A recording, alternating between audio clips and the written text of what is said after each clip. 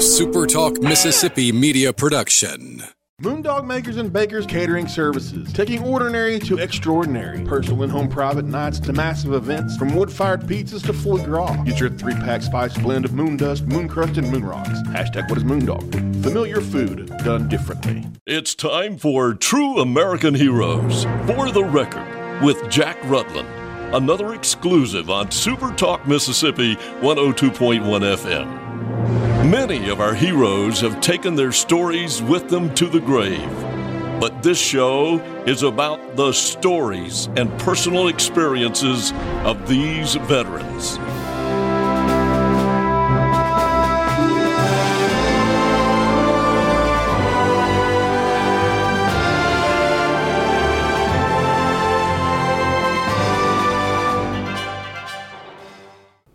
Well, welcome to True American Heroes, For the Record, as we honor our veterans from Lincoln County and South Mississippi who have served their country and worn the uniform of their country.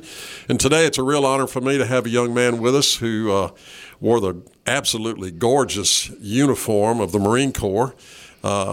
People used to say the sexiest uniform out there was a Marine Corps dress uniform.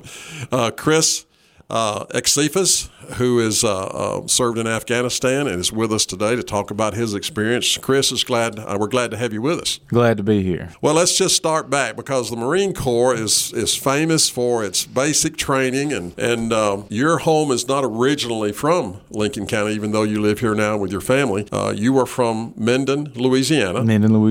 And I think it was in Minden that you got into the Corps. Yeah. And let me ask you this. Now, this is a question because everybody kind of knows what it's like being in the Corps. I mean, why would you choose the Marine Corps? Well, there's multiple reasons. I guess the first and foremost, there's never been another Marine in my entire family. Oh, okay. It's either been Army or my older brother. He joined the Navy. Of course, the reputation. I'll tell you a funny story. I was actually thinking about the Navy when I first started thinking anything to do with the military, and Marine recruiter called my house, who to this day is one of my really good friends. Sure. And he said, I'm calling to talk to you about the Marine Corps, to see if you're interested or whatever. And I said, thank you so much, but my brother joined the Navy, and I'm really kind of, thinking and talking about the Navy and everything. Sure. And he said, well, you're not good enough anyway, and he hung the phone up. Oh, I bet that got your attention. So at that point in time, I said, well, I've got to see what this is all about. And I called him back, and I kind of went from there. And back when I was in high school, freshman, sophomore, you start researching and looking and learning and everything. And the more I saw and the more I learned and heard about, the more I fell in love with what they did and who they are and what they stood for. Absolutely. And what a heritage and what a history that the United States Marine Corps, as all of our branches, have. But there's just something about walking up to a guy that's also been in the Corps and, just saying Semper Fi and that camaraderie that's there just because of the history of the service. But all of our services, and I don't want to get any Navy and Army guys mad at me, but Chris, it's just it's just a fact. There's nothing quite like basic training unless you're in the Marine Corps. That's absolutely right. It's extremely unique. So I believe you said you took your basic at Parris Island. I did. I graduated high school May 18th, 2007, and I was on an airplane June 25th, 2007, headed to Parris Island. Ooh. And, there's not enough YouTube videos or documentaries that you can watch to prepare you for that. And I'll never forget the bus pulling up and drill instructor coming on the bus and telling you to get on the yellow footprints. And there's no thought you can think of. It's just get up and go. And the first time we got in a squad bay, after we had gotten our camis and our sea bags and all our little gear that you get right when you get there to kind of sustain you the first few receiving weeks, he was coming down the middle of the squad bay, and he was just hollering and yelling, and all I could do was just laugh. I don't know why.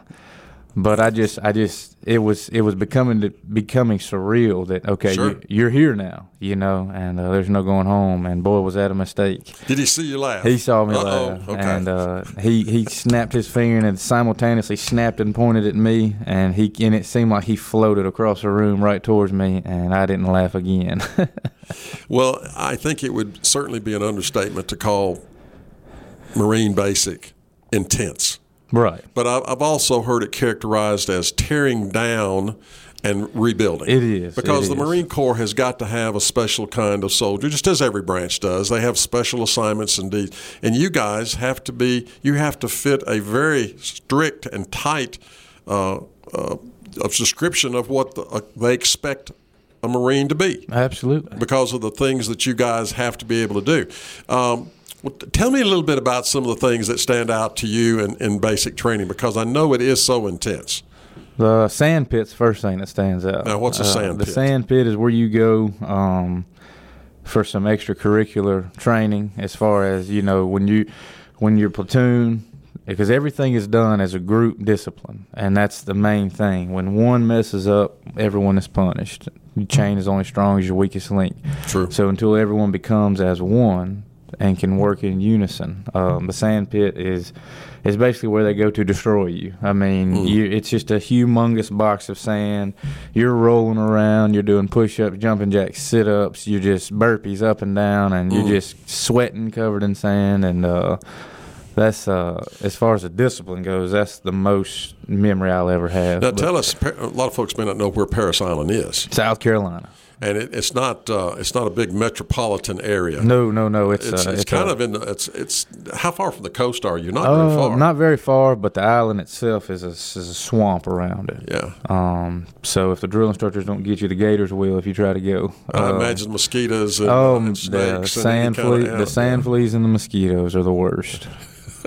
All right. So how long did basic training last? 13 weeks. 13 weeks. Now, during that time, while they're breaking you down and putting you back together, there is that cohesiveness that's being built and camaraderie between the company, your group, and also though they're starting to look for your basic skills that will follow you through your whole career in the Corps, things that you do well, and they say, hey, you look like you might be infantry, you might be radio, you might be artillery, you might be armored.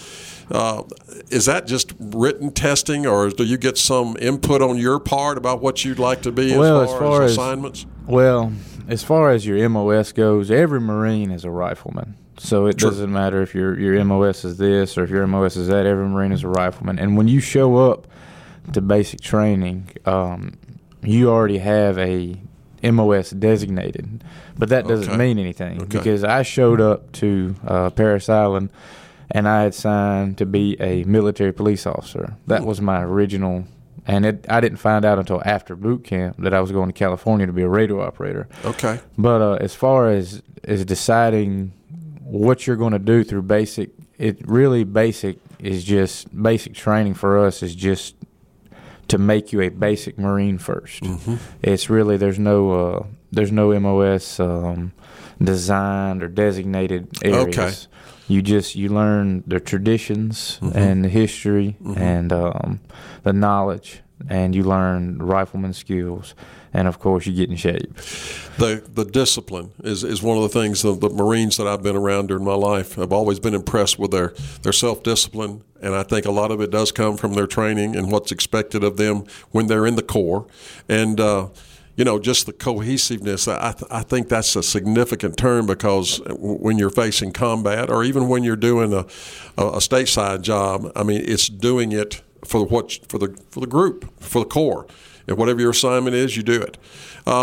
So you finished up, and then I heard you mention just then that your MOS ended up being radio. Right. And you were sent to California for training. Yeah, 29 Palms, California. Okay. Literally nothing there but 29 palm trees in the desert, and terrible place. Terrible place. But you were there for training, and so that gave you when you say radio operator, I think you're probably talking about one that's self-contained. You carry on your back, right. And so that meant you were going to be actively involved in moving around carrying that box. How much did it weigh, Chris? It varied. Some of the RTOs weighed 6 to 7 pounds. Some of them that required a few more antennas or satellite antennas could get up to 10, 11 pounds. Okay, so all right, you finish your training there. Deployment. Let's talk about your first deployment. We graduated. We graduated from radio operator school. We were all standing out there receiving our tickets, our certificates, and they start listing off who's going to what unit. And there was a buddy of mine that I had met in boot camp. My last name is an X. His last name was a W. So we were kind of side by side all 13 weeks. That's right. And after that, and we went to MCT together, which is a month-long combat training school. We were there together. And we went to California. We were there together. And we ended up going to the same battalion, 2nd Battalion, 9th Marines. And we were sitting there listening to them call out what unit we were going to. And they said, Victor 29, Camp Lejeune. And we just kind of both looked at each other and said, we're going to go fight. And we got our orders and landed in Camp Lejeune earlier that January and got with our battalion. And we got there, went and got our packs and all our gear that you get issued, and met with our new platoon and everything. And it wasn't 4 weeks later. We had a battalion meeting, and did the big formation. They said, we're headed to Iraq. And we both looked at each other again and said the same thing. We're fixing to go fight. And that's when we headed out and flew to Iraq. Okay, so what year was that, Chris? 2008. Okay, 2008. 2008. All right, so you get over there. Most of the, I think if my history is correct, most of the fighting, the intense fighting was over with. Right. So your role was pretty much as a peacekeeper? Right, peacekeeper. Okay. And I believe we talked a little bit about the fact that you ended up doing a lot of training. Right. You were training Iraqi police officers to be police officers and be military. Were you training them to be in just the basic military, or were you talking or training them in radio operation? It was a little bit of all of it. They had what we referred to as Vietnam-era communication equipment, old school stuff, kind of a secondhand thing. And basically we were just teaching them not so much how to use it, because it really didn't take much knowledge to understand how to speak on a radio, but how to securely and safely speak. Understandably. Understandingly and the communication security of it. The type of lingo, the type of code words, call names, and that type of thing. Okay.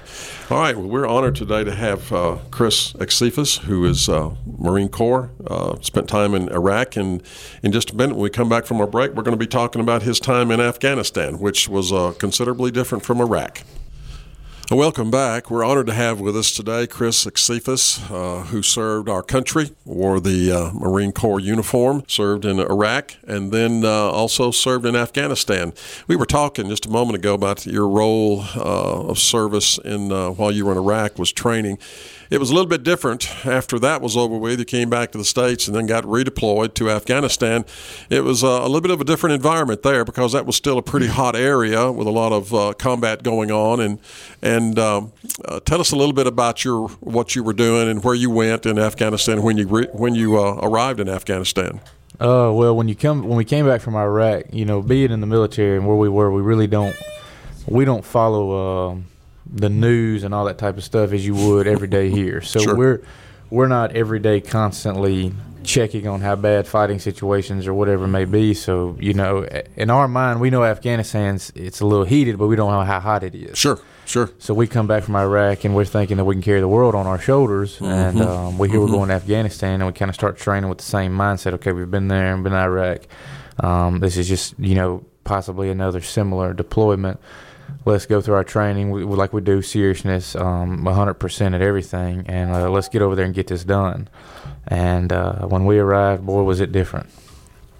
When I was in Iraq, we were stayed in an old children's school. So I had a brick building. I had a nice bed, pillow, sheets, and spent the entire 7 months there. And when I got to Afghanistan, the first 2 months was in a sleeping bag on the ground with a bug net around it. I had no bed. I had no tent. We had no showers for those first month and a half, 2 months. And I don't want to get into specifics of the bathroom arrangements, but it was nothing like it was in Is Iraq. Primitive a good word? Yeah, there you go. Primitive. And all right. So, and that's right. At that time when you went back over there was still an awful lot of activity, insurgents and folks that were not happy that the American presence was in Afghanistan, and they were doing everything they could to hurt you guys and to get you to leave. So, but you were there on a mission sent by the government. So, we were talking about that.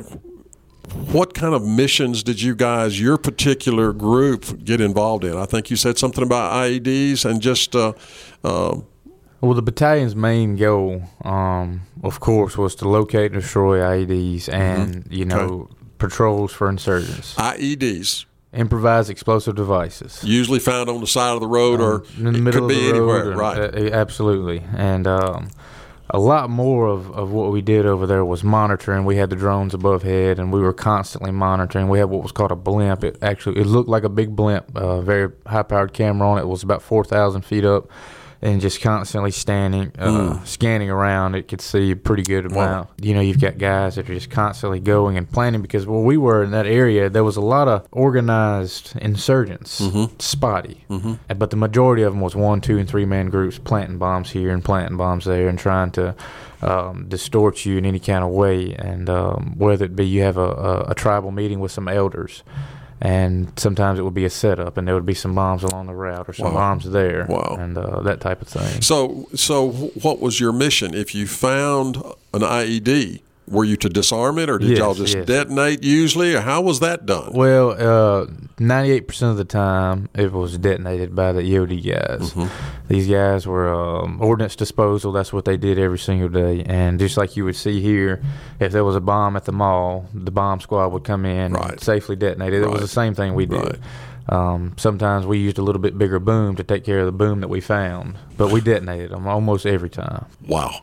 That doesn't sound like a lot of fun. Now, the weather I know is Iraq. I don't know if Iraq and Afghanistan are similar, but I know it gets awful hot because I've had friends and family over there, and the weather's not real conducive, so you had to deal with the weather as well as the insurgents. Yeah, it was we left here July, so we kind of got there at the tail end of Afghanistan of the summertime when it was starting to kind of cool off. But when the winter hit, and it was. What kind of temperatures are we talking about? Any idea? It was around the low 20s, but it was a constant. Here in Mississippi, we'll have a week where it may hit the mid to high 20s and 30s, but when you're talking 2 and 3 weeks at the same temperature.